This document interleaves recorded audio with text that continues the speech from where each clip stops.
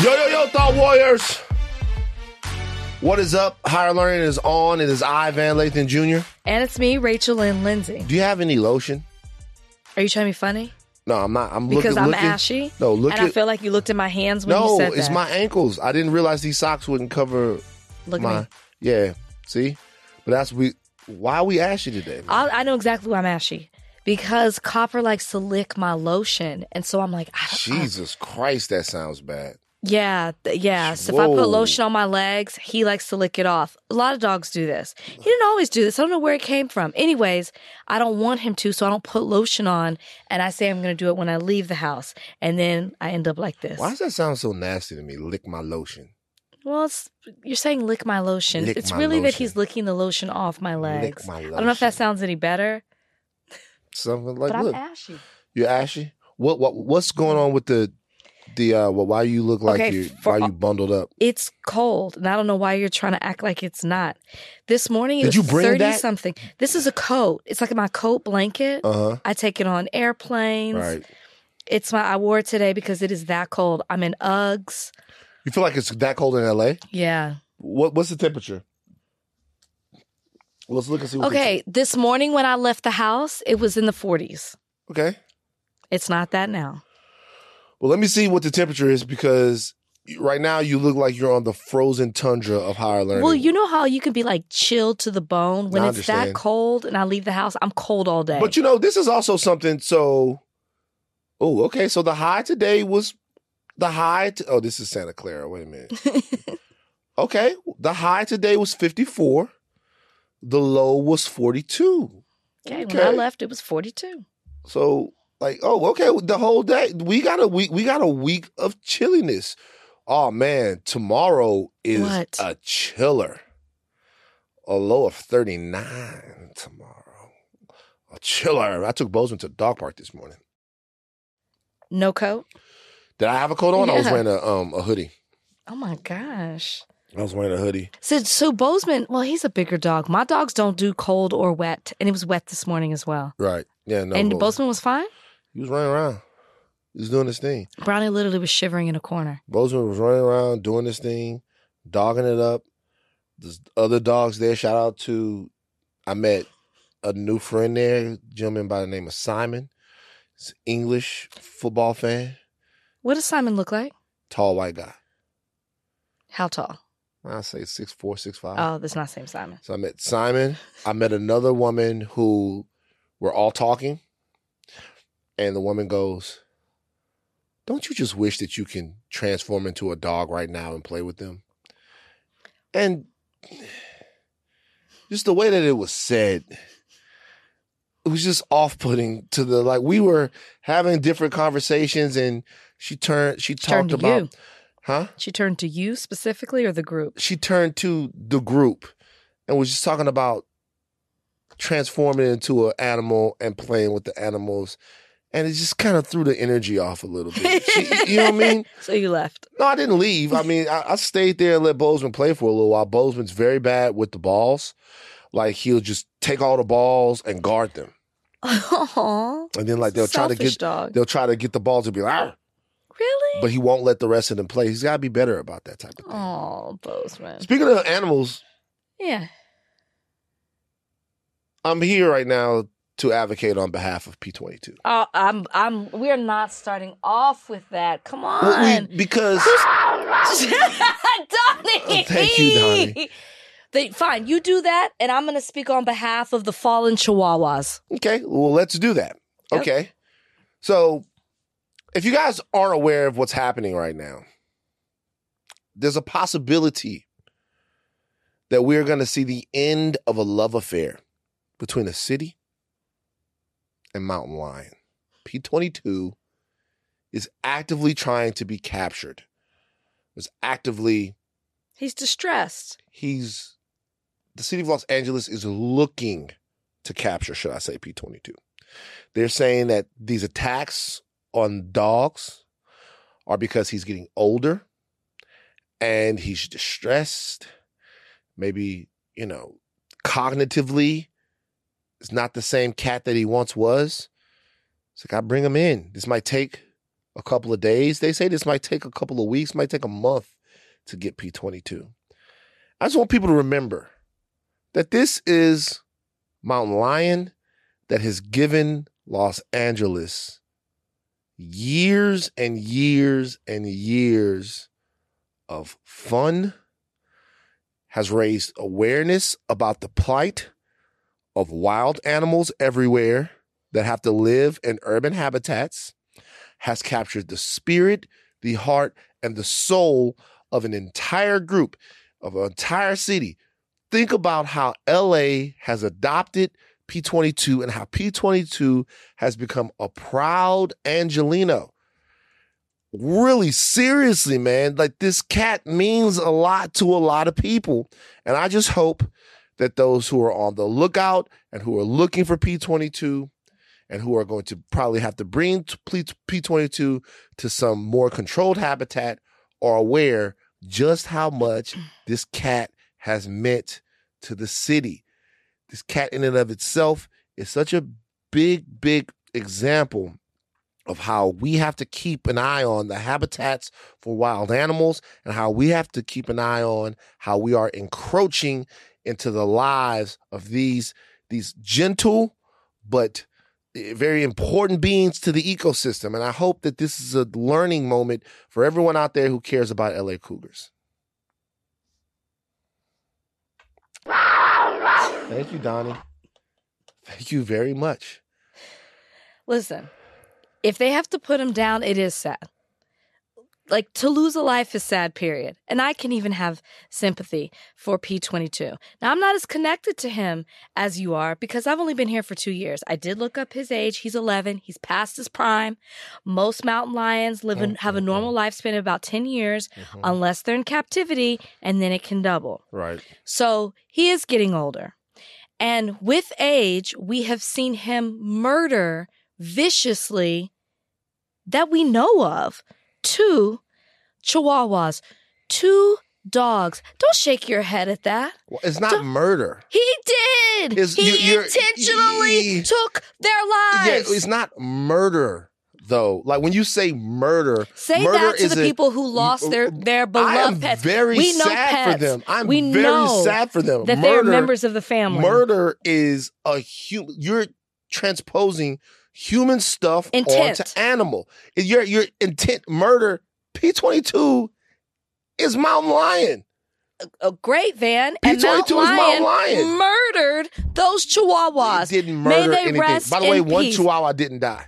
So only one chihuahua died. Viciously attacked 2, leading to the death of one of them. He hunted. Murder and attempted murder on the chihuahuas. P22, I'm not trying to get into. Go ahead. Fine, he did hunt them. Yeah. Fine, but this is what I find interesting. You know, you always speak and advocate on behalf of Mountain Lion. It is within their nature to hunt, as you like to say. So why is it abnormal that he's hunting now and he wasn't in before? Because before, there was, number one, there wasn't a drought, so food was more plentiful, and he could hunt deer, rabbit, things of that nature. He wasn't hunting. He wasn't crossing over into the urban environments. That's what people are saying. So is it distress, or is he just trying to live? Is he right? Either way, sure, it could be distress. It could be distress because of the drought, because of the things that are happening, right? Because of the fact that his habitat is being encroached into more. I love how, and I gotta be real with you, this reminds me a lot of how things go. These animals were living here already. People come into their homes, fuck it up, and then say that they were the problem. That's what people are always doing. Nothing is more indigenous than an animal. An animal been living there. I'm not comparing animals to people. I'm not doing that. I'm just saying it's just so unfair now. Right? It's unfair. I don't know how you live with yourself in regards to, if you have that type of thinking, how do you go into your place, your dwelling, knowing that you took the home of some animal? How do you drive on these roads and freeways, knowing that at one time this was home of animal as you would say. Animal. Animal. Home of animal. You know what? I don't even know how you do that. Doesn't make me feel good, but you know what does make me feel good? Just like, because this is what people say, right? This is how people do. People like yourself. This is what they do, right? So if you tell people, hey, maybe consume a little bit less meat, good for the environment, they go, well, aren't your shoes leather? This is what the show Yellowstone has become.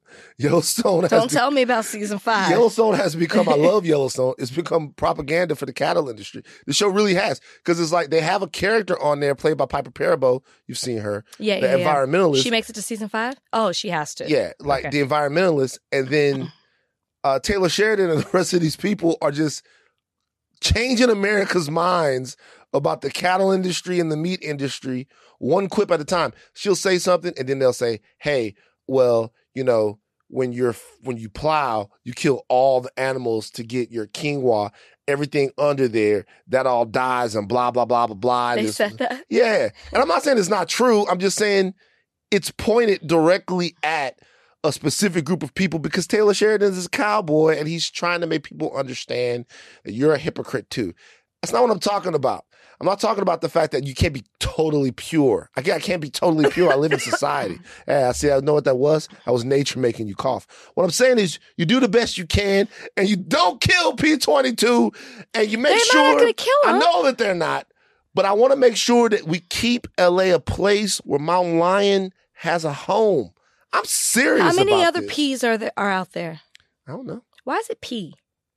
Patient? Product?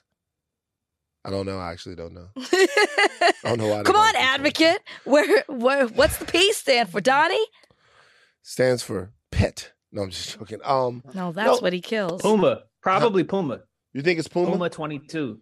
Puma 22? I want to make a documentary about P22. I do. But seriously though, this is a big story about, do you know that there are all kinds of animals. I read up on it.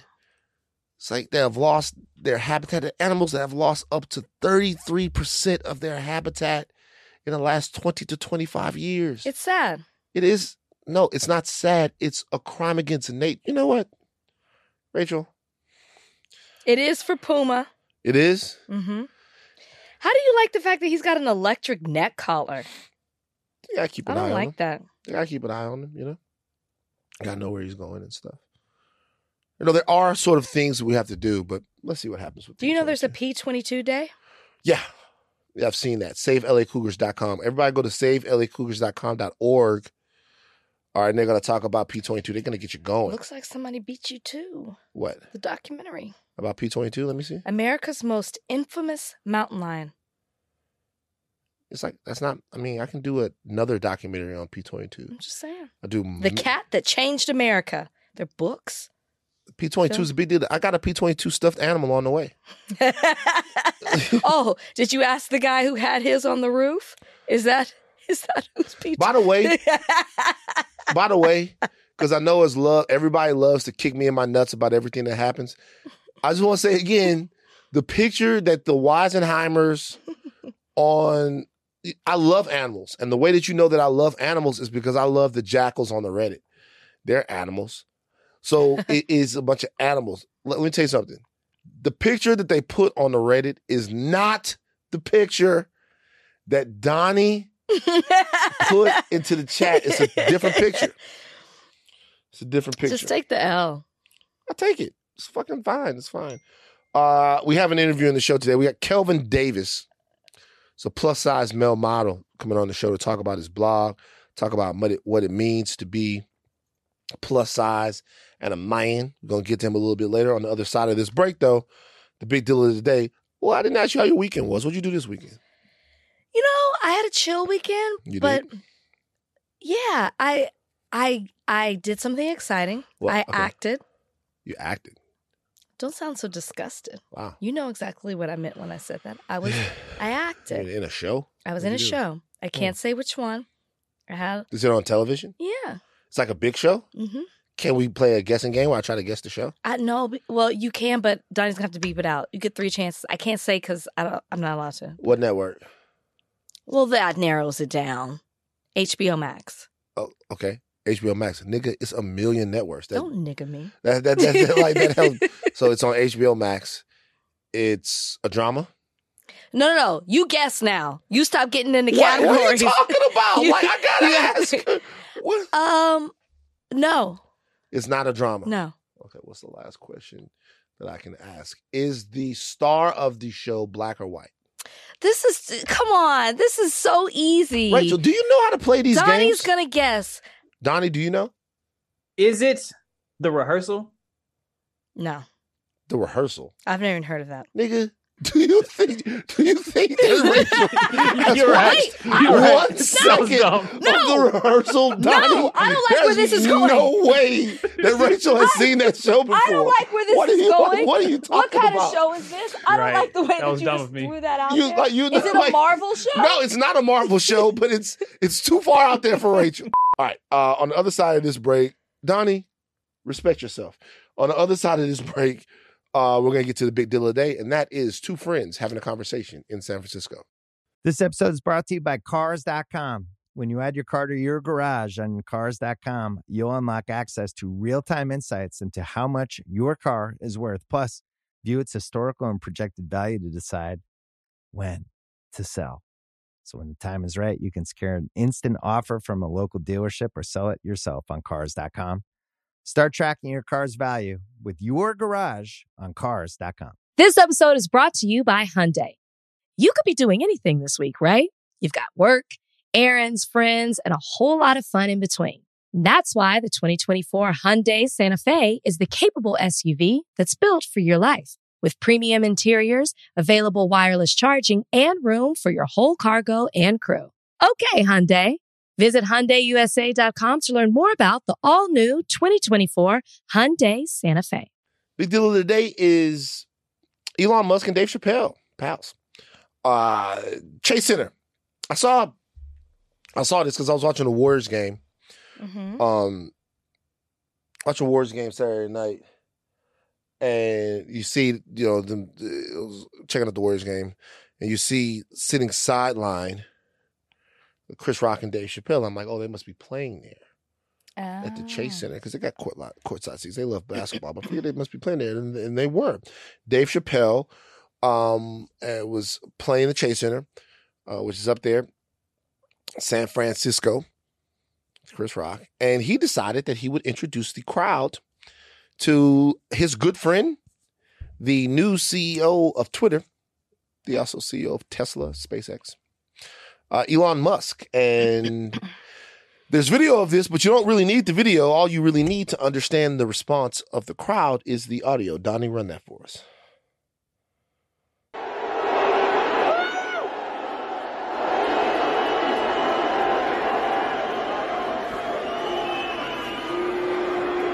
Tough on the head, like sounds like. But you notice one thing, all those people are booing, and I'm just pointing out the obvious. You have terrible seats, and I understand. All coming from way up there, niggas, the last minute. Now I'm playing the niggas. Boo! Boo!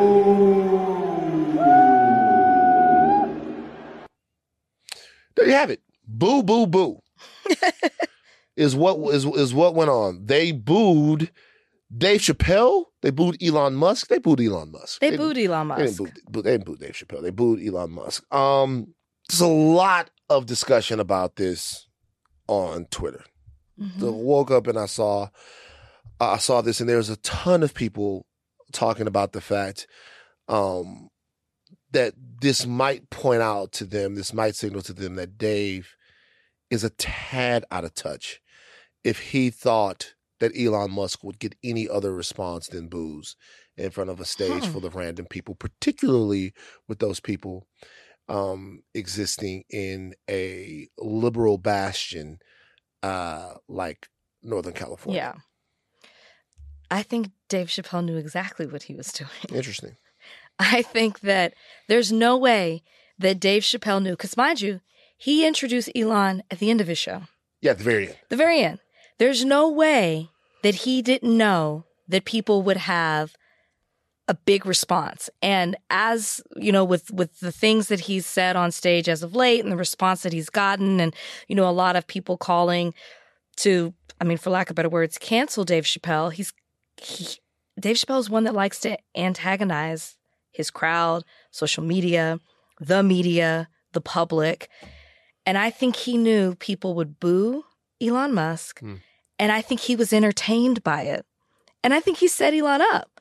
I don't think Elon thought that. I think he thought he was going to come out and, you know, maybe tell a joke or maybe make people laugh or say something but like there's one point in it where Dave Chappelle says something like, he says, don't say anything. It'll only spoil the moment while they're booing. He told Elon not to say anything. Just like, let the boos go. And I think he told jokes. Dave told jokes because that's what he does. And, you know, towards the end, he joked about Mars and it was funny, some of the stuff that he was saying, but I think he did all of that on purpose. And I think he was part of a bit. I think Elon was not in on that joke. Interesting. So do you think that Dave Chappelle subjected question. Do you think that Dave Chappelle subjected Elon Musk to the crowd? Mm-hmm. Or do you think that Dave Chappelle subjected the crowd to Elon Musk? Elon Musk to the crowd. Interesting. I really think the whole thing was a setup. To embarrass Elon Musk? I do. I don't know how close they are. But I'm sorry, Dave Chappelle is smarter than that, and he's been on these stages, and he knows how, like, a comedy show can go. There's no way he thought people would be excited about Elon. There's no way, because Elon seems to be shocked that he thinks that all his hate comes from social media. Yeah. And that people in real life don't actually feel that way. Right. And to his surprise, they actually do. Right. And I think that's the way he thought. I'm not shocked that people were booing. Huh. I don't think that it takes a genius to think that there would be any other reaction. I don't think people would be cheering to see Elon Musk, especially in San Francisco. Mm-hmm. So I think Dave Chappelle, it was a bit. It's just Elon wasn't on it. I think he knew exactly what was going to happen. So then in that case, you don't think that Dave Chappelle and Elon Musk are really friends? No. I think that if Elon was like, you want to come to the show? I think he was like, yeah, I want to come to the show. Dave Chappelle says they're friends. He said that. He said that on stage, right? Uh-huh. So, I mean, look, okay, because do I think they're really good friends? So no. I think this is a fascinating sort of way of looking at it because in a way, it absolves, and I want to make sure that we It absolves Dave. It absolves Dave Chappelle for a lot of what people are what a lot of people are thinking was a really out of touch. He's too smart for that. He was roasting Elon on stage, kind of. Like, was he? You feel like he was roasting Elon on stage? Like towards the end? Like, I mean, yeah. He roasted the audience. He roasted the audience when he said where the boos were coming from. But that was the only thing towards that. I mean, for him to say, don't say anything, it'll spoil, like, this is civil unrest. Like, he's making jokes. I thought he kept him on stage. It was really 5 minutes he was on stage, just subjected to boos. I thought that's not what a friend does. I thought the civil unrest joke was Donnie, run that part. Let's run particularly what Dave said about civil unrest. Let's specifically get to that part and run it. You niggas can boo if you want. This nigga gave me a jetpack last Christmas. Fly right past your house. Nigga, boo these nuts. You gonna find my jetpack. That's how we like to chill. We do ball and shit.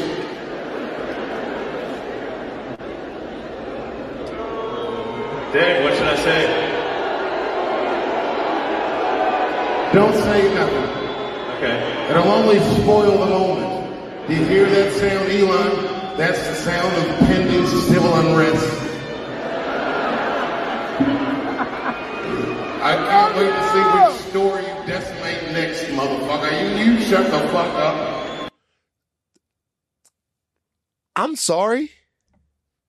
That joke, that right there, that's the sound of pending civil unrest. Which store you can desolate next?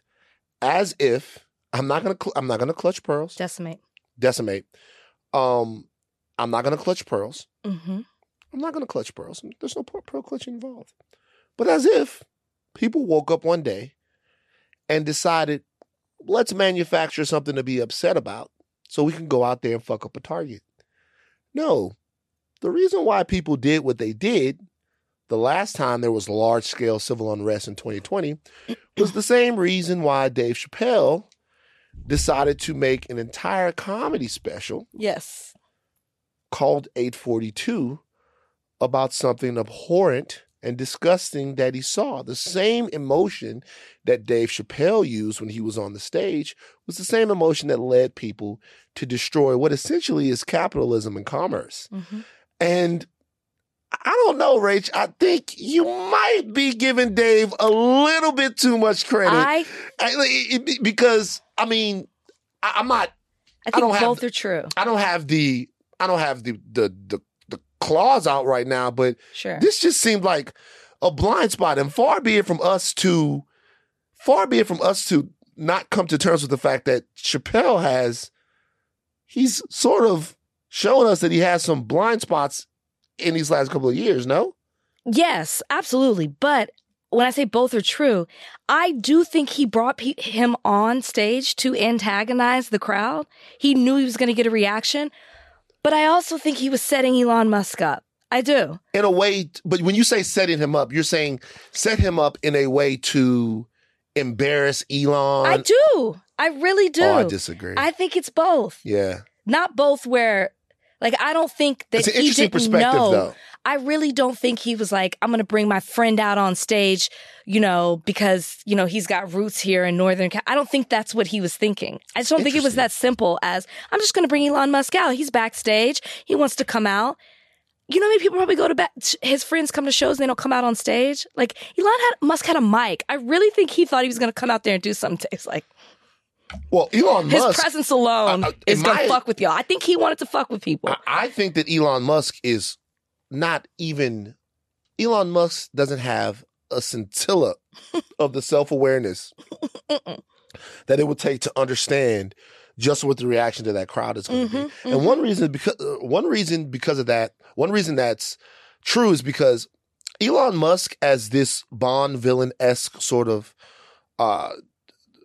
hyper-rich rabble-rouser, is a relatively recent development. Like, Elon Musk was pretty popular up until around 2018, 2019, when it started to get a little weird. And as his personal politics have sort of kind of taken over a little bit and he's turned Twitter into his own sort of regurgitation tank, I think people have started to kind of see that a little bit more. Right. But I don't think that Elon Musk realizes right now how much people fucking I agree. can't stand him. I agree. And I also don't think that Dave Chappelle realizes how much people can't stand Elon Musk. Agree to disagree. I do. Yeah.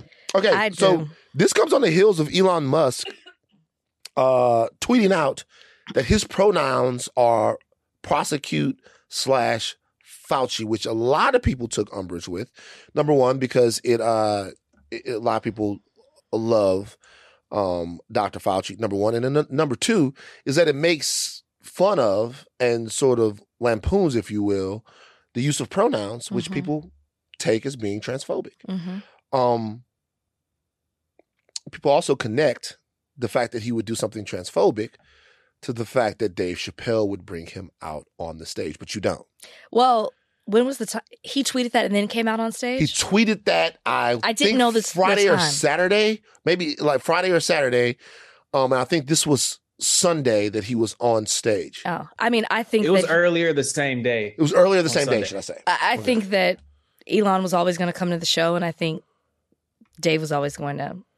Once Dave knew he was coming to the show, he was going to. I understand the correlate, like the two. It makes perfect sense. And he, again, could have brought him out to antagonize the crowd, which I do think that there was part of that. But for me, I think this was always going to happen once he knew Elon was coming. Let's talk about a couple of reasons why people might not like Elon Musk. Okay. Just so people know, Tesla, Elon Musk's company, was, and maybe still is, a hotbed of racism. And I don't mean to say that in a way that in some way sanitizes it. multiple motherfuckers say that working at Tesla was racist as fuck. Okay, 46 lawsuits. Former and current Tesla employees allege that they were targeted and harassed based upon gender and race.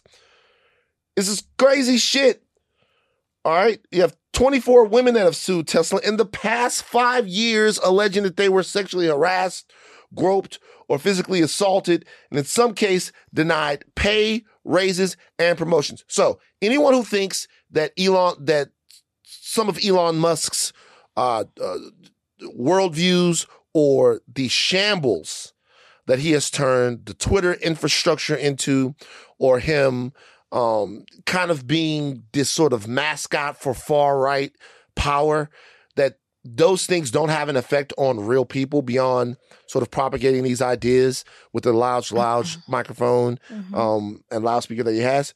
No, there is reason to believe, and there's been money paid, $137 million paid to one particular black man, because people went into bathrooms at Tesla and said that they saw swastikas on the in the bathroom stalls, and that after telling Tesla brass about this, they would get responses like, "Hey, we want to keep this environment turned up. We want to keep this environment for people who have thick skin." And while they're telling people that people are routinely using the N-word at Tesla, that they were like responded to with people saying, "Hey, you have to have thick skin to work at Tesla." So some of these worldviews that you might see on Twitter or in an interview, these things are a part of what goes on, apparently, judging by these lawsuits at Elon Musk-led companies, which makes people wonder about apartheid Clyde's fitness to be like who he is in the culture. We forgot about the fact. For a second, I forgot. I was like, "Oh yeah, shit, you're right." We forgot about the fact that he was he grew up in apartheid. That he grew up in apartheid, and sort of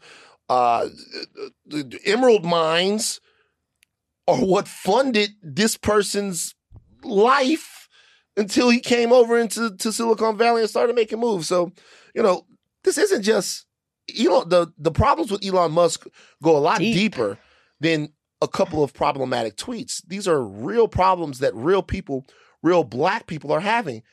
And so when I see Dave Chappelle, somebody who took time away from his show, the last 5 minutes, his show's over. No, I'm talking about the Chappelle Show. Oh. Dave Chappelle left the set of the Chappelle Show and ventured out into the world because of what he perceived to be inappropriate laughing, inappropriate racial dynamics in the workplace. But it doesn't seem like he has that much problem with a guy who doesn't give a fuck, not only if people are calling black people niggas in the workplace, but painting swastikas on bathroom walls. I'm not a Dave Chappelle apologist by any means. I do think that sometimes he's caught up in, "Oh, y'all came at me for this." And I don't know if I should say it this way. I work with somebody who was on a hot mic, obviously, we know. Billy Bush. With the whole situation. And I constantly see him, I don't want to say the word take up, and this isn't a secret, but always understanding when somebody has some type of controversy and feeling the need to speak out. I think that's a little bit of what Dave Chappelle does. I'm not saying it's right. I'm not apologizing. And I think that he likes to antagonize people for the way people came at him. I don't agree with it by any means. That's why I think one of the reasons he brought Elon Musk on stage. And I think and I don't think that it's going to stop there. I think we're going to continue to see him bring controversial people out. I mean, Elon Musk is more than controversial, but I think we're going to see him bring people like that, either speak up, bring them on a show, sit next to him at a game, whatever it may be, because he feels like he wants to antagonize the people who came after him. I wouldn't be surprised. And I'm not saying that Billy antagonizes, but I constantly see him wanting to speak out because something happened to him. And anytime something happens to somebody else, he's like, "But wait a minute, I know what it's like to go through this, this, this, and this." Just so people know, I understand what you're saying right there. It makes a lot of sense. Just so people know, Marcus Vaughn is the former employee. Elon Musk addressed Marcus Vaughn's concerns in an email. This is what the email said. Part of not being a huge jerk is considering how someone might feel who is part of a historically less represented group. Musk wrote in the email. Sometimes these things happen unintentionally. In which case, you should apologize. In fairness, if someone is a jerk to you, but sincerely apologizes, it is important to be thick-skinned and accept that apology. Get over it. Okay. Problematic for many reasons, right? Yeah. But one reason is because it fails to address the larger issue of whether or not Tesla is committed to creating a safe workplace. It fails to address saying, hey, be nice, but apologize when it's not the question. The question is Tesla or any of your other companies, right, including now with Twitter, are they dedicated to creating safe workplaces for Black people, for women, for gay people? Are you dedicated to that? Because saying people fuck up, apologize, and you should accept their apology is not saying, hey, we're going to make sure that people know that it is not okay at Tesla to espouse racist, anti-Semitic, transphobic, or gay rhetoric. Yeah, no, he doesn't care. Don't think he's... Rachel, I'm going to be honest with you. I think you gave Dave Chappelle a lot of credit in this. Maybe I did. And I'm sure they'll come after me. I'm sure they did. But to be honest with you, I looked at it both ways. I hadn't considered it. I think I hadn't considered that maybe Dave was trying to play Elon. That's interesting. Well, the only reason I say that is because a lot of times when Dave Chappelle's doing his comedy specials or whatever, his monologues, it's never exactly as it seems. And so when I first saw it, I was like, okay, let me not look at it for what it is. Let me think maybe it's something else. That's why. But I'm sure y'all come at me and whatever. I see it both. I see it. I see it. She sees both ways. I see it. It's rage time. All right, Kanye West. Kanye West was on Clubhouse. And I don't want to go through the whole thing because this has nothing to do with Kanye West. I want to actually talk to my people a little bit here. Yeah, talk to your people. Kanye West was on Clubhouse. He said this about Rosa Parks. It just looks to me, I just put that as a proposal. Everybody knows Obama not from Chicago. He's only in the Senate like a half a term. They know they plan that all the way, you know what I'm saying? Since 1948. All of these movements, I know woke finna be mad at me, but all of these heroes, man, is only one. That's Jesus Christ. You're going to find out something about MLK, something about JFK, something about Malcolm, something about Rosa Parks. We know Rosa Parks is a plant. We know all of these things, right? And they use these media outlets to outrage. Outrage is an economy, the trauma economy. The trauma economy. All right, you can cut him off. Okay, so I don't want to talk about any of what happened on Clubhouse or why Ye was on Clubhouse or any stuff like that. I just want to make sure that people understand the bullshit that was just spewed out. Okay, so Rosa Parks was not a plant. I'll tell you the difference between, I guess, Rosa Parks and some other people. Rosa Parks had been working for the NAACP prior to what happened in Montgomery. The bus driver of Rosa Parks bus, man, I think his name was James Blake, had a history of being particularly aggressive with Black people. What happened on the bus was intentional, but that's because Rosa Parks in her life moved with intention. Rosa Parks and the people who wanted to shake up the system there in Montgomery, they had a purpose. And so everything that they did was with a purpose. And their purpose was to make that community better for Black people. So they moved with that purpose. They had tried to stage other boycotts or have other incidents that would bring people's eyes to what was going on down there. And it was purposeful. But because it was intentional doesn't mean that it wasn't powerful. Intention is power. The power is in the intention. Okay? So there's a difference between someone who runs around wherever he can be heard and says a bunch of outlandish, outrageous, sometimes contradictory things. Mm-hmm. And a woman who dedicated her life to the betterment of her people, sacrificed, because the entire time the Montgomery bus boycott was going on, Yeah. Rosa Parks was jobless. Rosa Parks' husband had to leave his job. Okay, she sacrificed. Mm-hmm. She took less than, not just her, but the black people in Montgomery, Alabama got together intentionally, not for anyone to look at them, but to make a better society. Yeah. So anyone who's out there who's going to go read now that what happened on the bus that day was part of an intention by either Rosa Parks, the NAACP, whomever down there, to call attention to the segregation of the buses in Montgomery. I don't want you to be fooled by what is starting to become the tactics and the wisdom of white supremacy that just spew out of Ye's mouth. Mm-hmm. What was happening down there was very purposeful, but it wasn't purposeful for any trauma economy. It wasn't purposeful so that people would have any sympathy for black people. It was purposeful so that black people did not have to be second-class citizens on the buses of Montgomery, Alabama. Yep. And black people did that for themselves. After she refused to give up her seat for a white man, black people came together and said, we will not ride the bus. In that bus boycott, they said that it would be successful if 60% of black people didn't ride the bus, that they could bring the infrastructure down there to its knees. That's not what happened. They got damn near 100%. They got 100% of black people to stop riding the buses in Montgomery for over a year, crippled them economically. And after that, you saw change. Mm-hmm. And that was done by some of the most brilliant, some of the most brave, some of the most enterprising people, Americans in history, black, white, red, or green.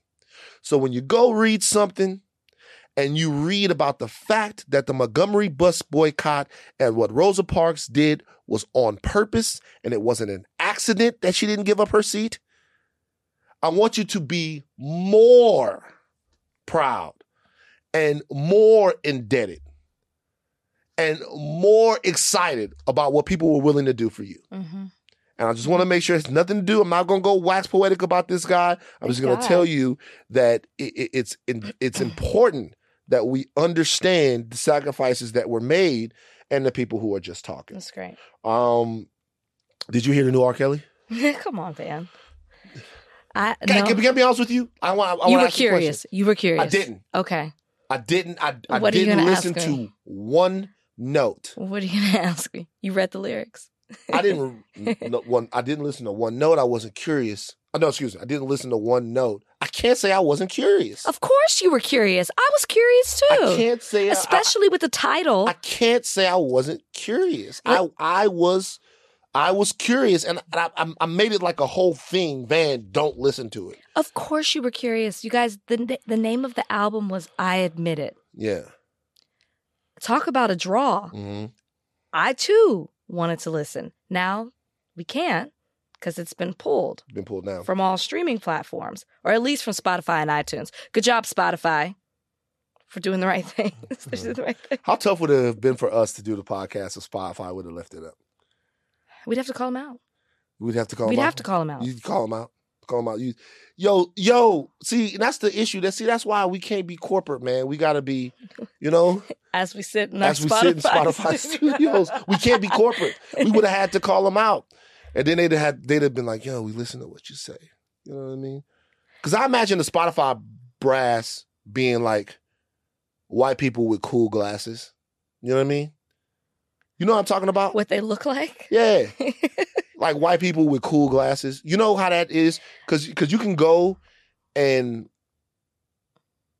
Do you know what I'm saying? White people with cool glasses, like they got nice... I know exactly what you're talking about. The clear glasses. The clear glasses. Yes, you know what I mean? They got cool glasses. Mm-hmm. And because you feel like they good at making you feel like they understand what you're saying, but then you leave and that shit still be up.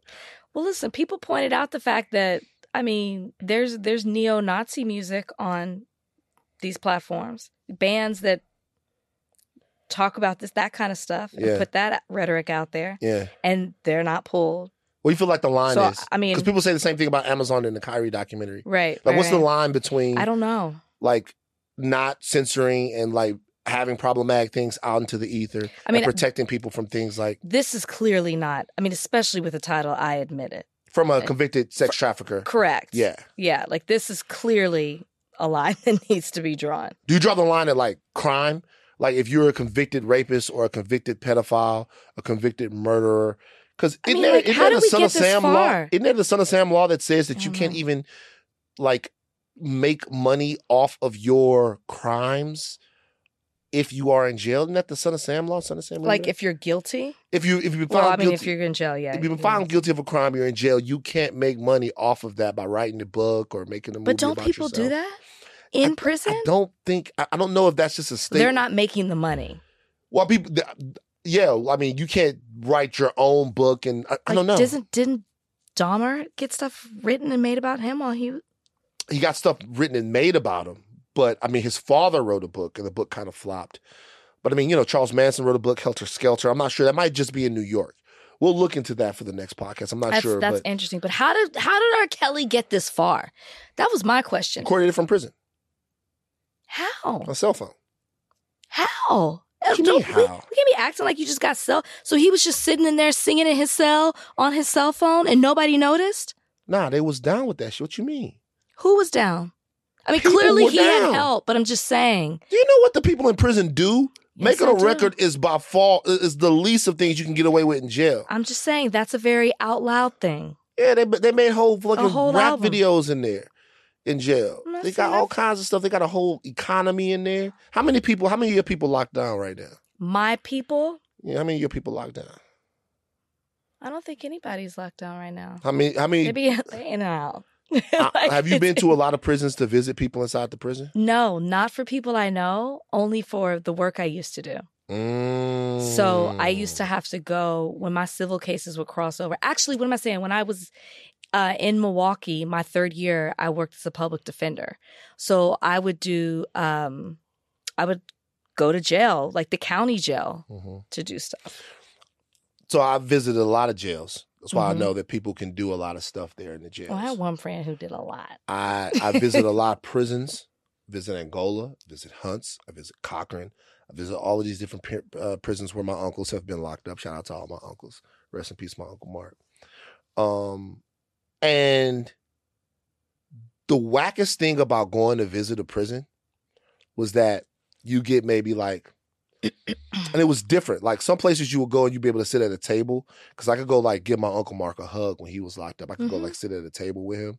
And then some places you would go and they would be behind a glass. Yeah. So it just depends, right? But like, it took all day. Like you would get there at a certain time. There would be, you'd get there and you drive up, you would park. And then you would park and you'd wait on this little shuttle. You wait on this little shuttle. The little shuttle will take you to a little building. You fill out more paperwork in the little building, right? You're filling out paperwork. You're doing that. You're waiting in a little building. You're waiting in a little building. You're waiting in a little building. You get in that little building, and then they then they take you to another place. And when they take you to that place, now you're waiting to actually see your loved one. That might take 45 minutes to an hour. So you didn't got up, you didn't drove out there. Prisons don't be like around the corner. They be in some place. So you didn't drove. Like county. Yeah, you didn't drove out there, right? Then after you didn't drove out there, you didn't got into the little thing, right? You didn't go on to the other place. They didn't put you through all of this stuff, looked at all of your shit. Then you go to the other place. Now you wait for him. By the time you get to see your uncle, you really 4 or 5 hours deep into whatever journey this is to be able to say what's up, right? The only thing that keeps you from acting a fool is your grandmother. Because like whenever you go to do these visits, it's always like my grandma looking at one of her sons. Or either my maternal grandma, it's both of my maternal grandmothers, but either on my mama's side or, excuse me, both, no, I said it right. Either my maternal grandmother or my paternal grandmother, they're waiting to see one of their sons. And they they don't give a fuck. They will cross the hot desert and the sea to be able to see him. Sure. But me, especially early on, it was cartoons on. And I'm like, yo, man, how long this shit gonna take? You know, and then you get there, you get a cool hour, it's over. You get out, but they tell you about all kinds of stuff that they're doing. My Uncle Mark told me about this special dessert that he could make in prison. He would take like because I would go to the vending machine and I would be able to get some cookies, but I could also get him some cookies as well. Mm-hmm. You know what I mean? And he would say that he would take the cookies and like smash the cookies up and submerge them in water and take the cookies and mix other things with them. Like they had like a special dessert that they could make in prison. And it was like, you laughing. I'm not laughing. Somebody tell me about this. Look, somebody tell me about this prison dessert that they have. It's like they make a little cookie, like a little cake. Like a little cookie mold cake, and they put different stuff in it or something. But he was telling me, so, they can do stuff in prison. I know, I got people right now that's locked down that they call me on their cell phones. Now that I used to have with friends. Yeah, they call me on their cell phones. They got cell phones. This shouldn't have happened. Glad they took it down. Now, it should be known that he wasn't admitting that he did anything in regards to what he's been convicted for. It was that he admitted that he dropped out of school. He admitted that he didn't go to church. Yeah. He maintains his innocence. He had a couple of tracks on there called Freaky Sensation. Like, we don't want it. Talk about not being we don't want it. Man. We don't want it. Chill, man. Kelly gotta chill. All right. The album was an unofficial release, they say, but it's been pulled down from everything right now. All right. We are going to take a break, but on the other side of this break, we're going to talk to Kelvin Davis, plus-size model. Plus-size male model. Yeah. I need fashion tips. And Kelvin's coming through with the tips. We're going to talk about what it means to be plus-size, what it means to be body positive and body healthy. Mm-hmm. Those two things coincide. Mm-hmm. Okay, that's what people say. Sometimes people, well, you can't be both. Well, we'll see. Kelvin will tell us. That's on the other side of this break on Higher Learning. All right, you guys, it's winter. This episode is brought to you by Hyundai. You could be doing anything this week, right? You've got work, errands, friends, and a whole lot of fun in between.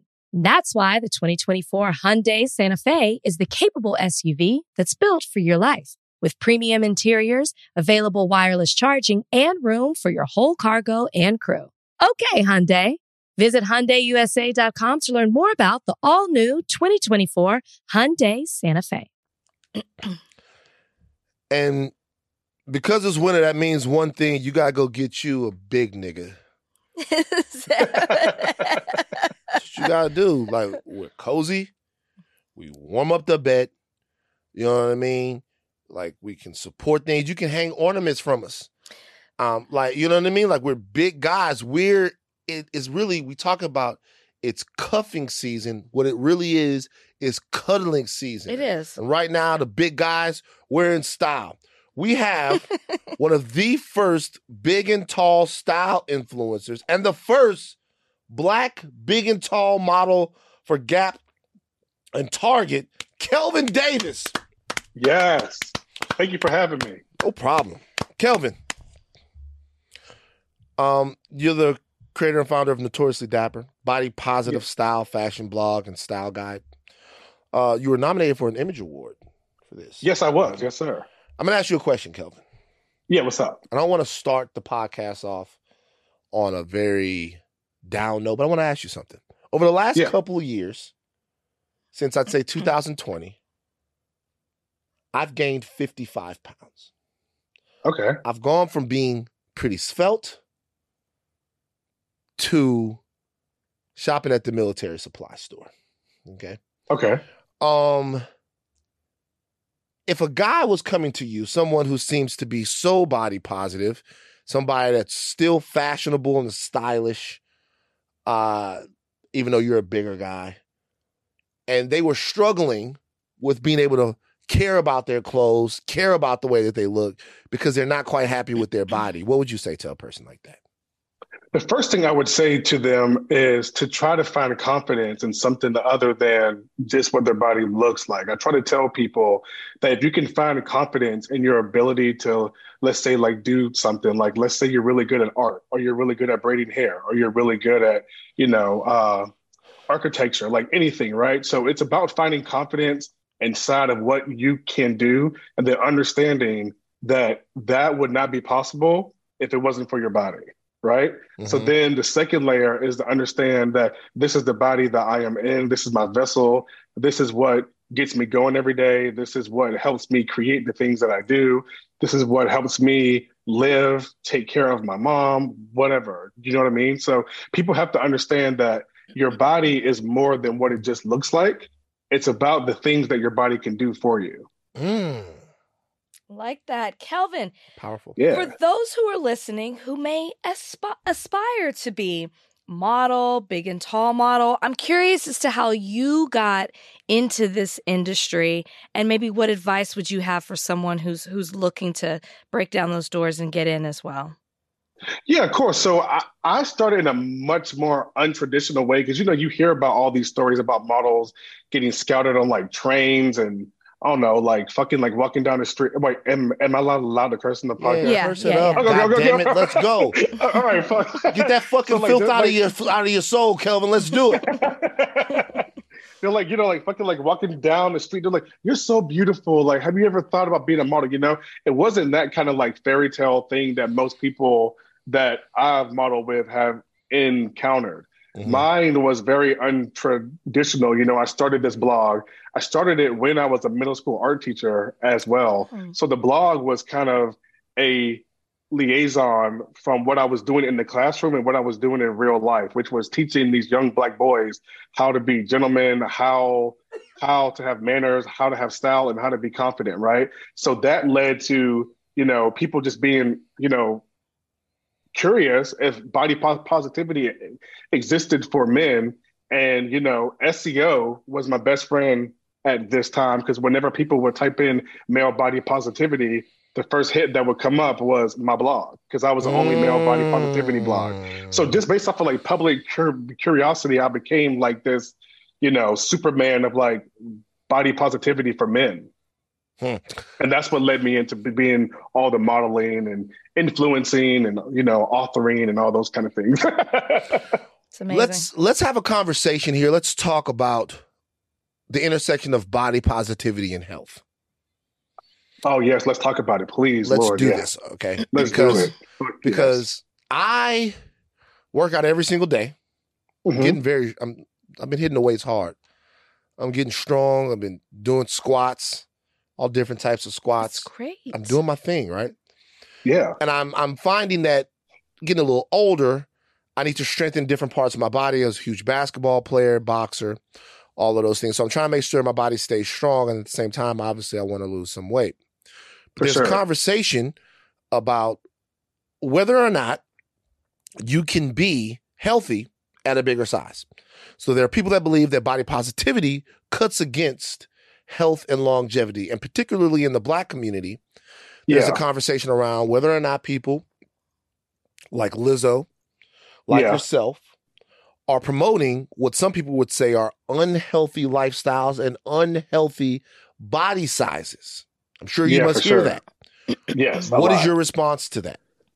My response to that is, especially with the Lizzo comment, because I know a lot of people that are nowhere near the size of Lizzo, and they can do half the things that Lizzo do. Like, this girl can dance, play the flute, and all these things on stage, and without getting winded. I know girls that are half her size, or men that are even half her size, that can't even walk up a hill without getting winded, right? So I think there is this like gray area between body positivity and obesity that people seem to intersect. I feel like a lot of people think that body positivity is a bunch of like fat and obese people basically saying, I could be fat and still be happy. Yes, that's what they're saying. But at the same time, body positivity is for everybody, every size, every race, every gender, every sex, right? So I tell everybody, it doesn't matter if you're skinny, if you're big, you can be body positive. Because the simple fact is that body positivity is just the fact that you love your body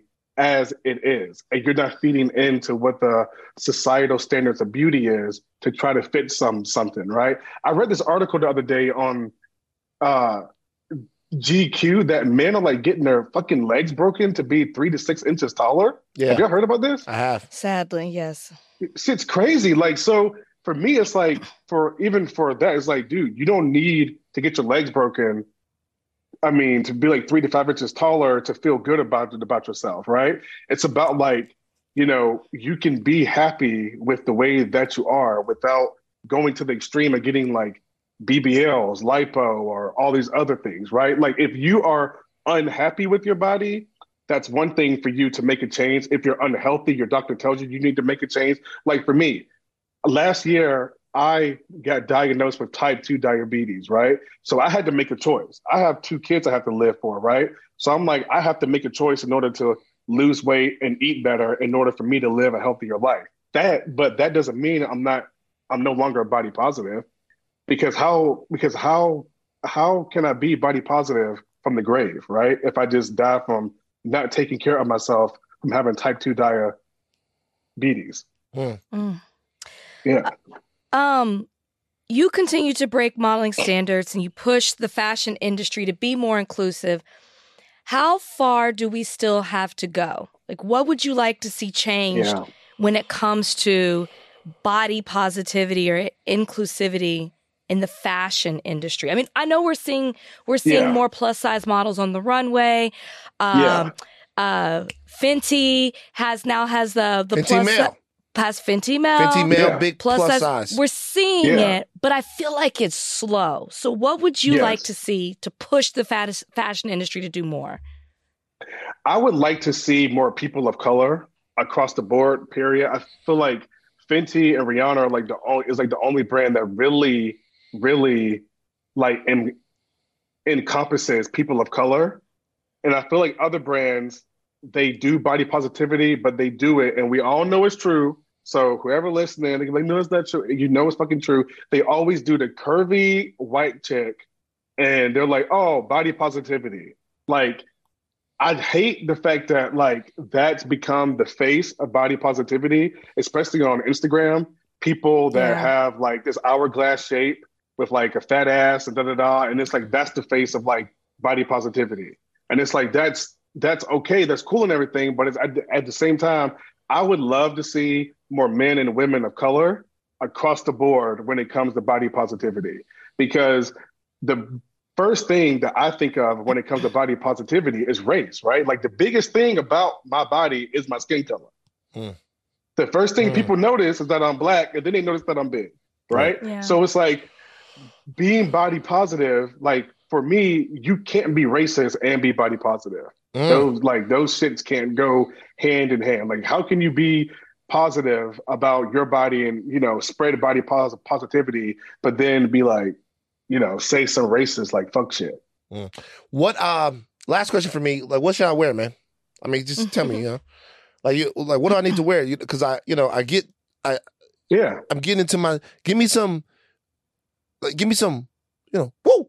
Yeah. Give me a little, you know what I'm saying? You know what I'm saying? Give me a little, you know, drop it a little. I want to be able to come in this bitch.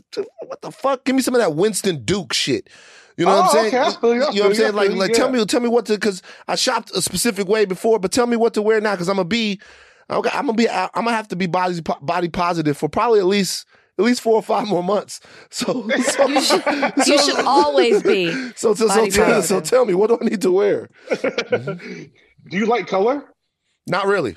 Okay. Oh, you like nah. Well, do you like to dress like kind of like casual? Like, do you just like to dress like grays and blacks? I like to dress. I like to dress very utilitarian, simple but smooth. You know, I like to project. Okay. I like when you see me, I like to project power in what I'm wearing. You know what I mean? I like colors that make me look like I'm the man. You know, it's like, hey, it's me. That way I can throw you off and disarm you with how jolly I am. Bet, yeah. I would get 5 t-shirts from Lululemon. They're called like the Fundamental t-shirt, and you can work out in them and wear them out and about, right? I have 3 gray ones and 2 black ones and 1 white one that I wear all of the time. Right. I usually wear like a shirt over it, like a colored shirt or like a shacket is what they call them. Oh, I love a shacket. And then, yeah, right, because it's like so versatile, right? Yeah. And then I would usually get some kind of jeans. So I personally have found that Madewell has really good jeans, especially for men, because they have the size, like the sizing is like incredible there. Like they have athletic taper, they have this taper. So if you're like a bigger guy that's meatier in the thighs, you can find stuff that fits in the thighs, but still gives you that tapered look at the bottom, right? Yeah. So I would suggest all guys go to Madewell to get jeans. And this ain't no plug because I buy my jeans from Madewell, but they don't give me shit. Kelvin, let everybody know what you're doing next, where they can find you, follow you, and I need to know where you got that hat from. Did you get that specially made? I did, So if you look at it, you can see that it has my birthday here. It says 9/10/87. Wow. So it has the cards here, and then has like a little Virgo pin, and then I'm really into dinosaurs, has butterflies on it. I love it. Thank you. I got it from a guy in Nashville called Travis Austin, and he makes custom hats. He basically will like design it with you and all that stuff, and and he can do any color. Yeah, I love it. Yeah. Okay, where can everybody find you? They can find me on Instagram at Kelvin Davis, on Facebook at Notoriously Dapper, Twitter at Notoriously Dapper as well, and my blog is notoriously-dapper.com. And can't forget about my book, Notoriously Dapper, How to Be a Modern Day Gentleman with Manner, Style, and Body Confidence. It's a really good book, especially for young Black men. You need to read it and understand how to be who you are in this world so nobody else can take advantage of your own masculinity. Yes. Absolutely. My man, Yeah. Kelvin Davis, we look forward to having you back, brother. We're going to do a style check-in because I'm going to wear some outfits, and then I'm going to see what you think about them. We're going to push you outside of your comfort zone. Add a little color, add a shacket here. Maybe get you one of these hats. You look good in a hat. You should do it. I got a peek You know, on Van, baby steps. Yeah, I think you would look really good in purple, man. Bet. Purple? Like purple. A royalty color. like The color of royalty. Yeah. I can see you in like a purple Psycho Bunny polo. Okay. I'm with that. Yeah. Purple. Yeah, I'll try some purple. I'll try some purple. Yeah. Kelvin, we're gonna 2023 is the year of me blossoming into a fashionista. Kelvin's gonna help me. Thank you so much for joining us on Higher Learning, my friend. Thank you, Kelvin. Thank you, brother. All right. What'd you think of Kelvin? I thought he was great. I love that you asked him for some fashion tips. And I hope that I hope that y'all connect and he pushes you out of your comfort zone. It was great. I hope he keeps pushing. What? Hope he keeps pushing the fashion industry to be more inclusive. Tory Lanez, the trial has begun. The trial has begun. Okay? I didn't even realize the trial was happening though. It kept getting postponed, and then now, bam, we're here. I'm super excited about the trial. I'm actually shocked we didn't cover this. We didn't go down and cover this. I mean, go down and cover it. Extra goes. I was in the courtroom. I was in the courtroom with A$AP Rocky. Extra. Oh, I'm not. I thought you meant me go down there and cover this for Higher Learning. No, I was right in the courtroom like this. Do you know what's crazy about this trial? What? So we're going to cover the trial, and by the time we get back on Friday, there'll be more stuff that'll be coming out. Mm-hmm. Okay, the opening statements are happening Monday. Tory Lanez faces more than 22 years in prison if he's convicted on all three felony counts he is charged with. He recently waived his right to a jury trial on a newly added felony of discharge of a firearm with gross negligence. He waived his right to a jury trial? That means Judge David Hereford will decide that case alone. Tell people what that means. Well, I mean, it just means that, 12 jurors won't be deciding the case. It's all up on the judge. The judge has the sole power, the decision making in this case. It's rare that you see that. Why would one do that? I mean, he probably doesn't think he can get a fair trial of his jurors. I mean, this case is a very popular case. Megan Thee Stallion is loved. And as so many people know so much about this, is, you know, the court of public opinion has been on it. Mm-hmm. And so I think that his attorneys are probably like, listen, you need someone who has sworn, you know, to the court, to their office, that they're going to be fair and just and not biased in any way. So I think this team was like, listen, let's take our chances with the judge. Interesting. Rather than, like, juries are tough. Interesting.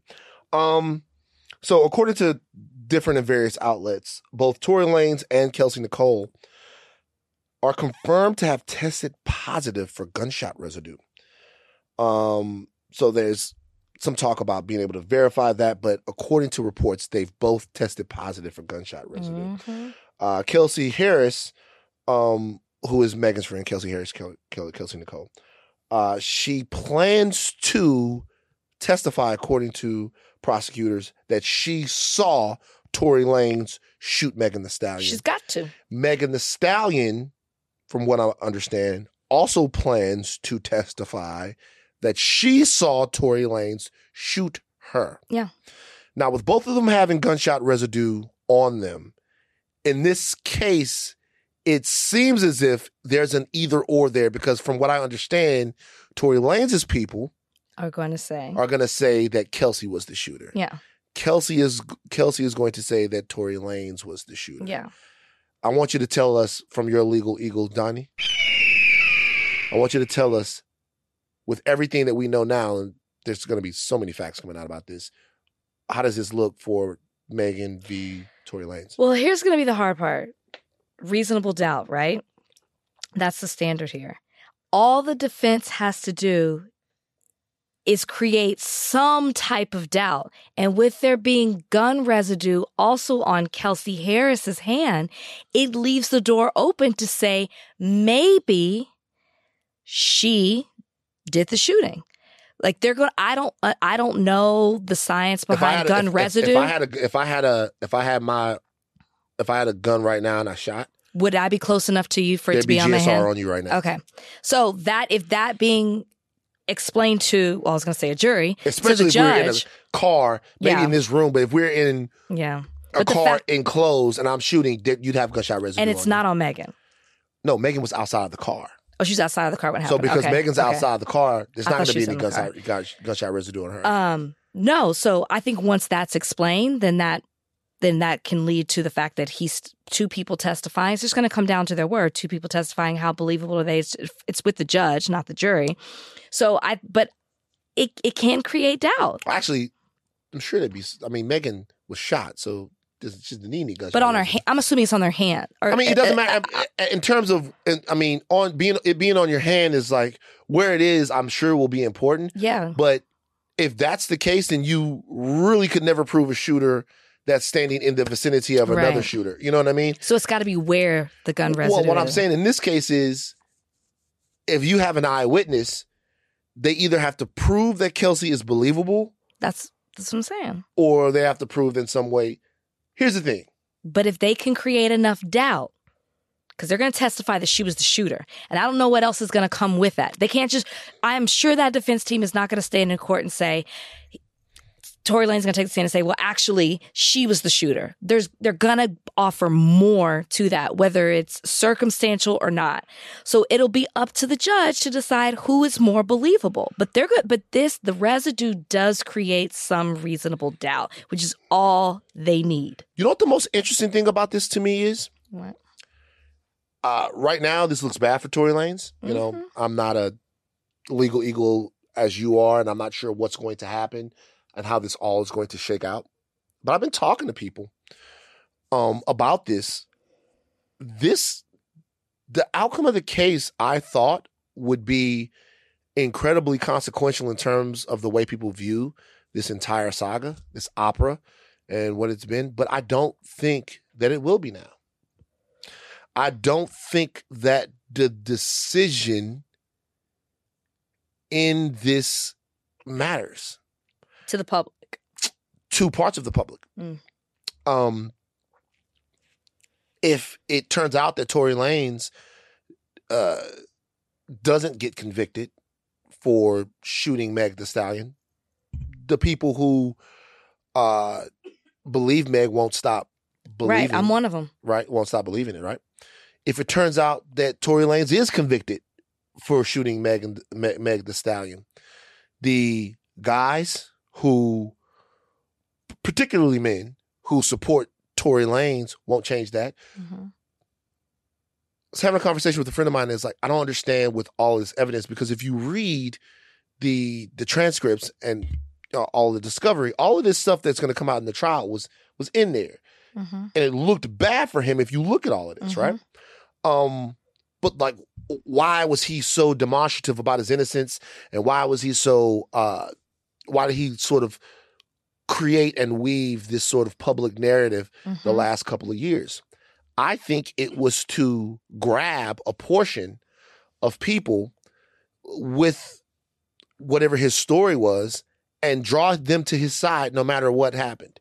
I agree. Was to say, hey, this is a black man versus black woman issue, to sort of engender this dissension between black women and black men, and to do this all to sort of create a vacuum where it doesn't really matter like what's going on with Sure. it, to carve out this sort of space to where there's really nothing you can say. And I think to a large degree, Tory Lanez has been successful in drawing so many people to believe that he in some way is being treated unfairly, or that she in some way represents the black woman that is always trying to overshadow, depower, and emasculate the black man, that it doesn't really matter what happens, that a lot of people's minds like won't be changed. I agree. I think that, I mean, if you've been defending Tory this long, you're going to stand beside him no matter what happens. You're just going to choose to not agree with or agree with whatever the court decides. Just like I said, he can be found not guilty. I'm still going to believe he shot her. I'm Is that problematic?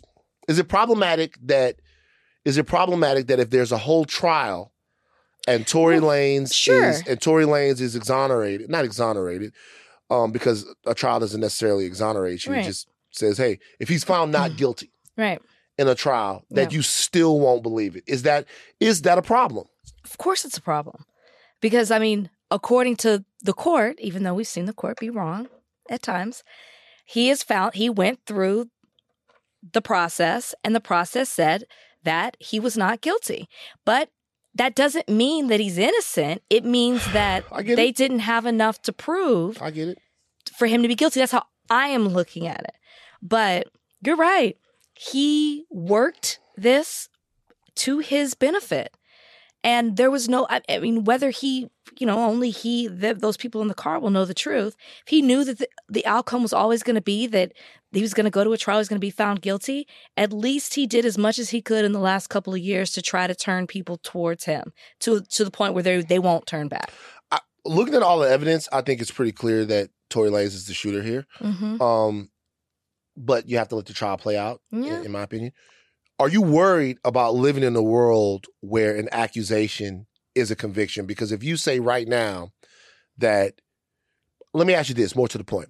Why do you believe, no matter what happens in the trial, that Tory shot Meg? What is it? Well, because of alone what you just laid out. Okay. Right? I've listened to her talk. It doesn't make sense adding it up. And I'm just looking at the pieces of evidence that have come out. Mm-hmm. To me, it is very obvious that he shot her. Mm-hmm. So whether, people fumble, drop the ball all the time when the prosecution might not put on the best case and the defense may put on a better case. And let's say, an OJ situation. I was just about to say, like the OJ trial, they've played to the emotions of the jury and the people on it and the court of public opinion more than they tried that case in that courtroom. And it worked. So it's not always people can manipulate the system. So for me, based on what I know to this point, it is very obvious that he pulled the trigger. Do I have to say allegedly? I don't know. For legal, I don't know if I say that. But if we do, allegedly. It's very obvious. But that doesn't, if he's found not guilty, I can't sit here. I can say I have my opinion, but at the end of the day, he was found not guilty. Right? It's the same thing people do to Michael. So let me ask you this. Last question here. So it's not just that she said that she was shot. It was that she said that she was shot. And from what you've seen of the case, the facts bear out that she was shot. Okay. I mean, I agree with that. They really do. Yeah, but they really do. And I think people who don't want to accept that are just reading headlines, maybe just reading some of the discourse on social media, but they're not paying attention to actually what's coming out. So I would encourage everybody to pay attention to the information that's coming out of this trial. Sounds like there's not a camera in the courtroom, because I feel like we would have known that at this point. So, pay attention to the pieces, the reports that are coming out. I work out with Shannon Sharpe. Mm-hmm. He's Donnie. Unfathomably strong. Okay? He's like, when I say work out with him, that's a little misleading. I work out in the same gym where he works out. Donnie. And whatever. And Miss, I'm on a television show. A special show. My name is Rachel. Someone please bring something to my trailer. This is literally it's me, Rachel. I demand right now to have a honey baked ham in my trailer. I love pork. Okay. I love a honey baked ham. I know you do. I know you do. I could just see you with a fork and a knife and a big hunk of pig. I'm so excited for the holidays. Fucking sugar on it. Who, y'all? Hey man, we gotta stop with this honey baked ham bullshit. Who eats a hunk of pork? Will you act like I just take a bite out of the whole sugar thing? It's just take a big hunk of pork and dip it in sugar. That's what you do. It's a hunk of pork and sugar. That's what you get. I have slices. You have slices with the little pineapple. They put the pineapple. No, we don't do the pineapple. They put. Am I bullshitting about that? Some people prepare it that way. We don't. Yeah, prepare it that way. No. We don't prepare. We don't prepare ours. We don't prepare our ham in that way. Okay, so Shannon Sharpe, 3-time Super Bowl champion, NFL Hall of Famer, has to defend himself against Skip Bayless. Look, people get mad at Skip about a great many things. This is the most disrespectful thing Skip has ever done on TV. It really was. Play it. Still playing at a high level at 45 when you had to stop at 35. Skip, that's what you do. That's the point. That's what you do. Every time I call something into question, I'm jealous. No, Skip, I did what I did. I never said you were jealous of Baker Mayfield. Skip, I did what I did. You make it seem like I was a bum. I'm in the effing Hall of Fame. Okay, I got 3 Super Bowls. So what? So what? He's way better than you were. I'm better than you. Better. Skip, what I got to see what you do? You take personal shots. No, I don't take personal shots. You started it. Time out. You would take a personal shot at me. I didn't take a personal shot at you. Wait a minute. What are you talking about? You would take a personal Put your glasses back on. Can I finish? You're willing to take a personal shot at me to say this man is better than me because I say he's playing bad this year? Well, because you disrespect him. It's just so. You know what? It's beneath your dignity. You would disrespect me to support him. No, well, I'll support him over anybody because he's the greatest player who ever played your game, and it's by far. Have at it. Okay, take off, bro. I'm going to have at it. Can I say something? Please.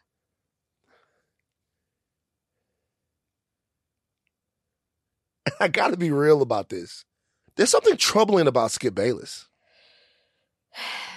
And let me tell you what it is. Donnie, I want you to find me a piece of video/audio between Jalen Rose and Skip Bayless from around 2010 or 2011 when Jalen Rose and Skip Bayless were on ESPN First Take, and they're on First Take, and Skip Bayless comes at Jalen Rose's career, and Jalen Rose responds. I want you to bring that video up, okay? I want you to talk about that. That don't mean you can jack up threes. What were you, Jalen? What were you? Where were you? Did you average 1.4 points as a senior in high school? Yeah. I did. Okay, so all of that Pistol Pete stuff, Water Pistol Pete Jr. Okay, well, we'll address that later. We're going to. Don't ignore that. He goes on to say, did you play JV as a junior? Yeah. Okay.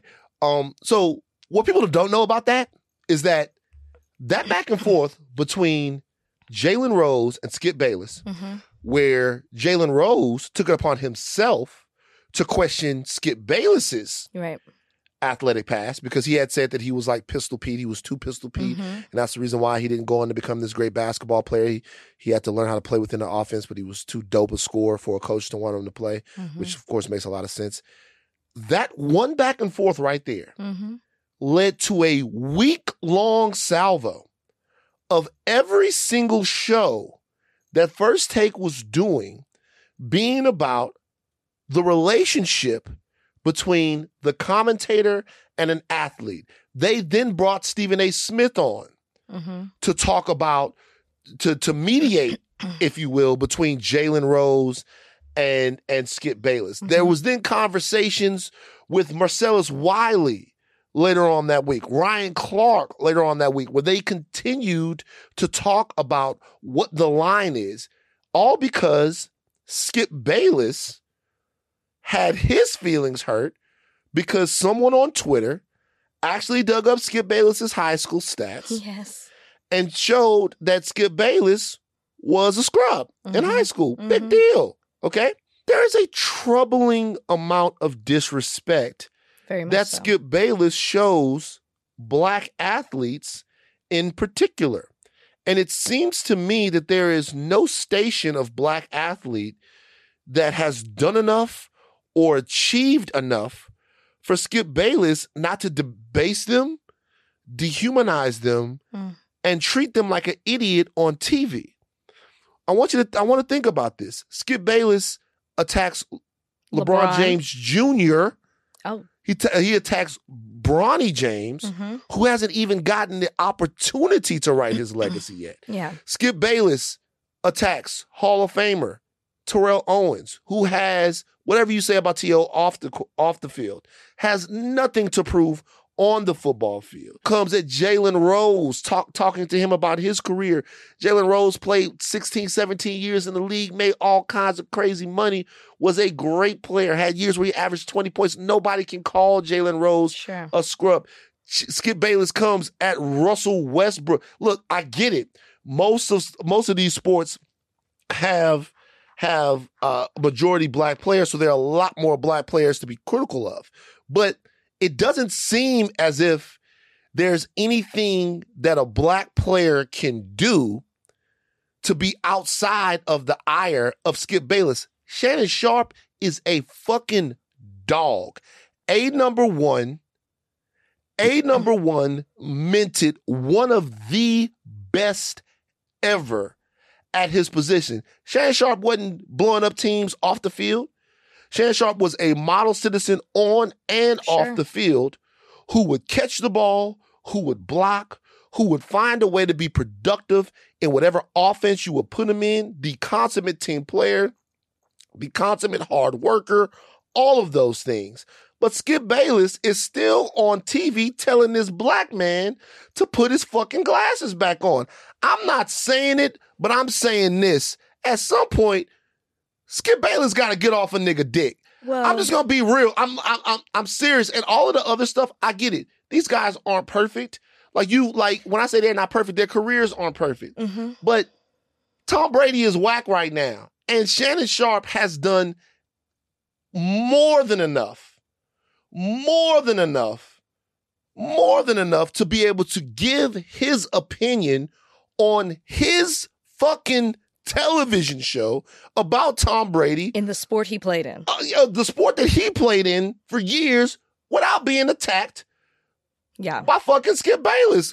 Skip Bayless owes Shannon Sharpe an apology. Huge.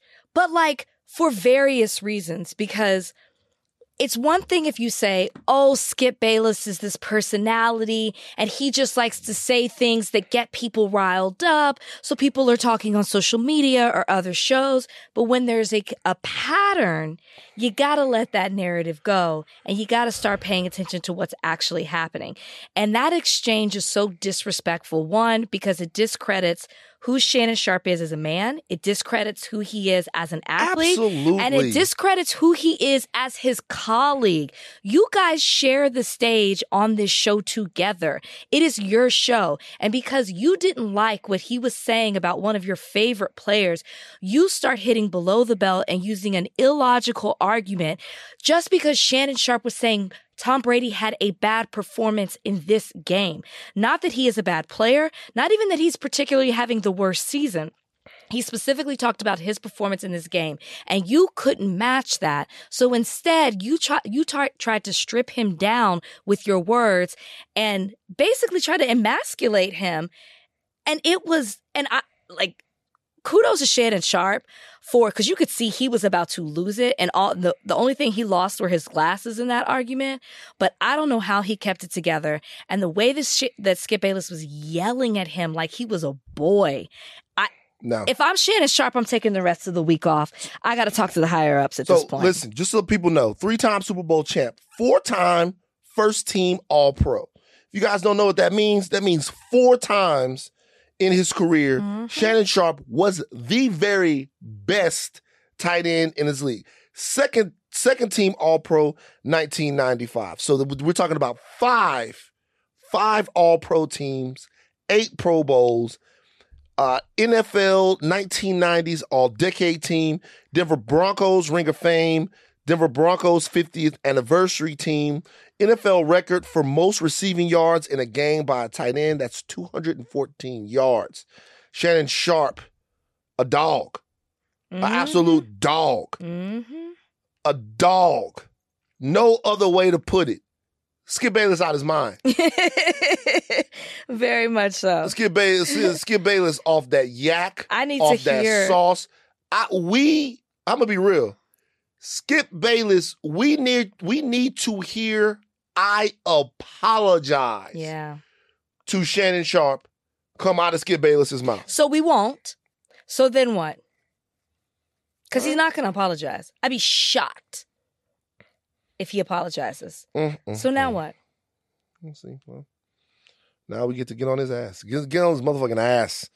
Skip Bayless. All right. Breaking news. P-22 has been captured safely. How do you feel, Van? I feel great. Good. I'm glad. And I feel great too for all the other animals out here. I'm glad that P-22 has been brought in safely. He's been captured safely. Okay, now we get to figure out how we goddamn deal with P-22. Okay, what has to happen with P-22? I'm glad that P-22 is doing okay. Are you happy that P-22 has been? The streets are safe.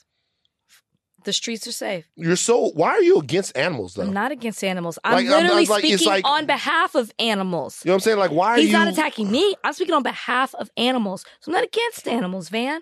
I'm speaking on the fallen chihuahuas. No, you're. Here's the thing. God knows who else. Here's the thing about you. You support the animals that you can control. That is so not true. That's definitely true. I don't only support. Give me another. Give me another. You hate birds because they fly. I hate birds. They're evil. I'm convinced, y'all. They fly out of your control. Have you ever looked a bird in the eye? Huh? Have you ever just looked at a bird? I have. Look at the beady little eyes, the claws. Their claws, so they can. So give me an example of an animal I've been attacked by a bird. Give me an example of an animal that you love that you can't control. A horse. Nigga. They're wild horses. Why in the fuck would you say that you can't control a horse? Wild horses. The entire... It's such a bad answer. Donnie, jump in. Is that not a terrible answer? It is. That's one of the most controllable animals. Yeah, like it's such a I've been watching a lot of Yellowstone, okay? Terrible answer. They couldn't control all those horses. The horse is the let me find another Western one. civilization is partly based on the ability to control the horse. They're wild horses. They're wild horses until you throw a saddle on their back and ride them motherfuckers until they okay, let me think. Think about an animal that can't be controlled that you like. A wild animal that you like. I'm kind of fond of bears. Okay, it's very hard to control a bear. I mean, when I say, and by the way, everybody's going to be, well, you can train a bear. You don't want to try. Yeah. You know? You don't really want to try to. Do elephants count? Elephants count. Elephants count. I mean, who can hate an elephant? Donnie, you like an elephant? Love elephants. Whoa. Yes, big fan. Jesus Christ. They're smart. Donnie. Love elephants. What the fuck is going on? How many times have you seen Dumbo, nigga? Like Donnie. Honestly, not that many times. Donnie, Dumbo I talk is to you about sad. something. Go for Like it. you having a sports moment, bro. I am. My teams are in it. Michigan waiting for these playoffs to get started. Oh, Michigan. And then the Lions. The Lions. What are they, waiting for 6 these and 7? playoffs 7 to and get 7? started. Nah, the Lions. We are in the graphic. The Lions playing good, man. But they're like 7 and We're on 7, a roll. right? They're on a streak. Or 6 and 7. 6 and No, 7. the Lions beat the fucking Vikings yesterday. Well, I think the Vikings were a lot of hype. But I do. With Detroit, listen, I had one of your receivers on my fantasy before I got kicked out. You know what's crazy about the NFL is that LSU just continues to ball. I've seen so many LSU. Did you just go watch them lose? Like LSU continues to ball. Yo, DJ Chark Jr., LSU. Justin Jefferson, LSU. Oh, you mean in the league. Jamar Chase, Guys. LSU. Russell Gage, LSU. There's so many LSU receivers around the league that are Terrence Marshall.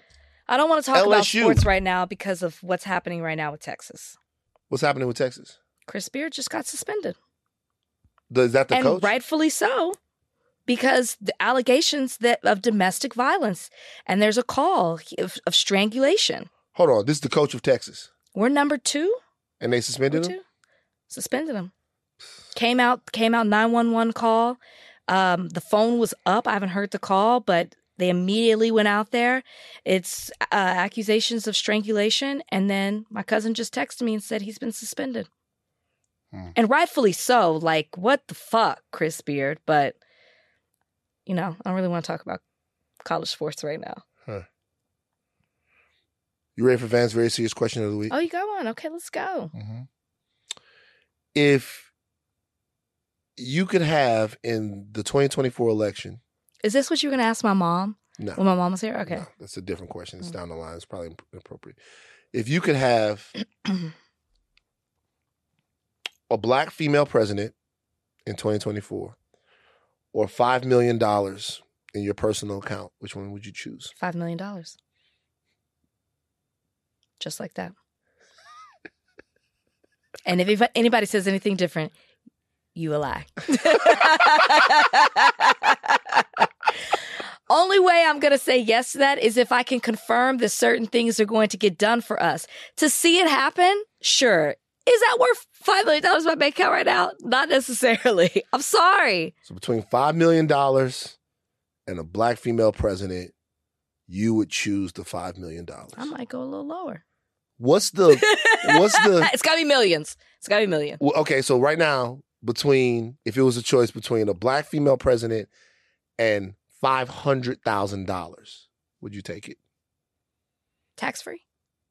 If it was between a black female president in 2024 and $500,000 tax free, would you take it? I'm taking the money. I'm I'm taking the money.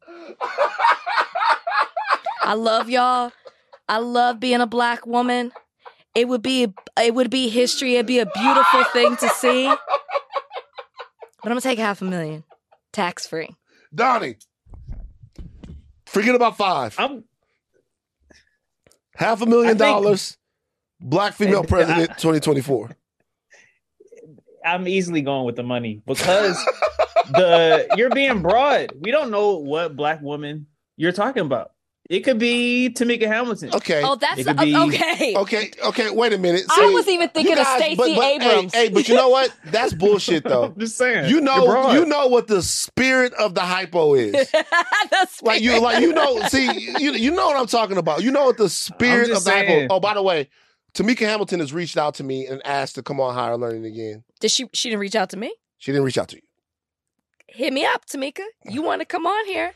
You guys want Tamika Hamilton back on the podcast? For what? Did she win? No, she lost, but she wants to talk more about what's going on with her. She wants to redeem her last performance. Do we think that we should bring Tamika Hamilton back on? It's all about redemption. Redemption. Save that question for her. All right, I definitely will. Ashley. Yes. 500,000. We brought the number down now. The new serious question.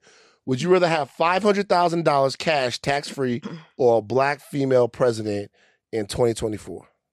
I would take the money. You niggas ain't shit.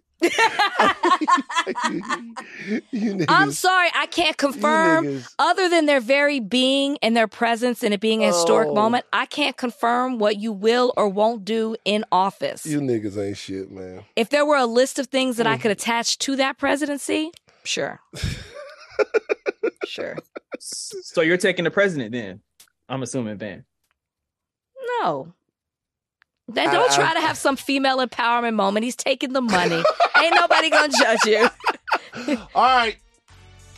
Take your thinking caps off, but do not stop learning. We are the Sellout Crew here at Higher Learning. I am Van Lathan Jr. I'm Rachel Lynn Lindsay.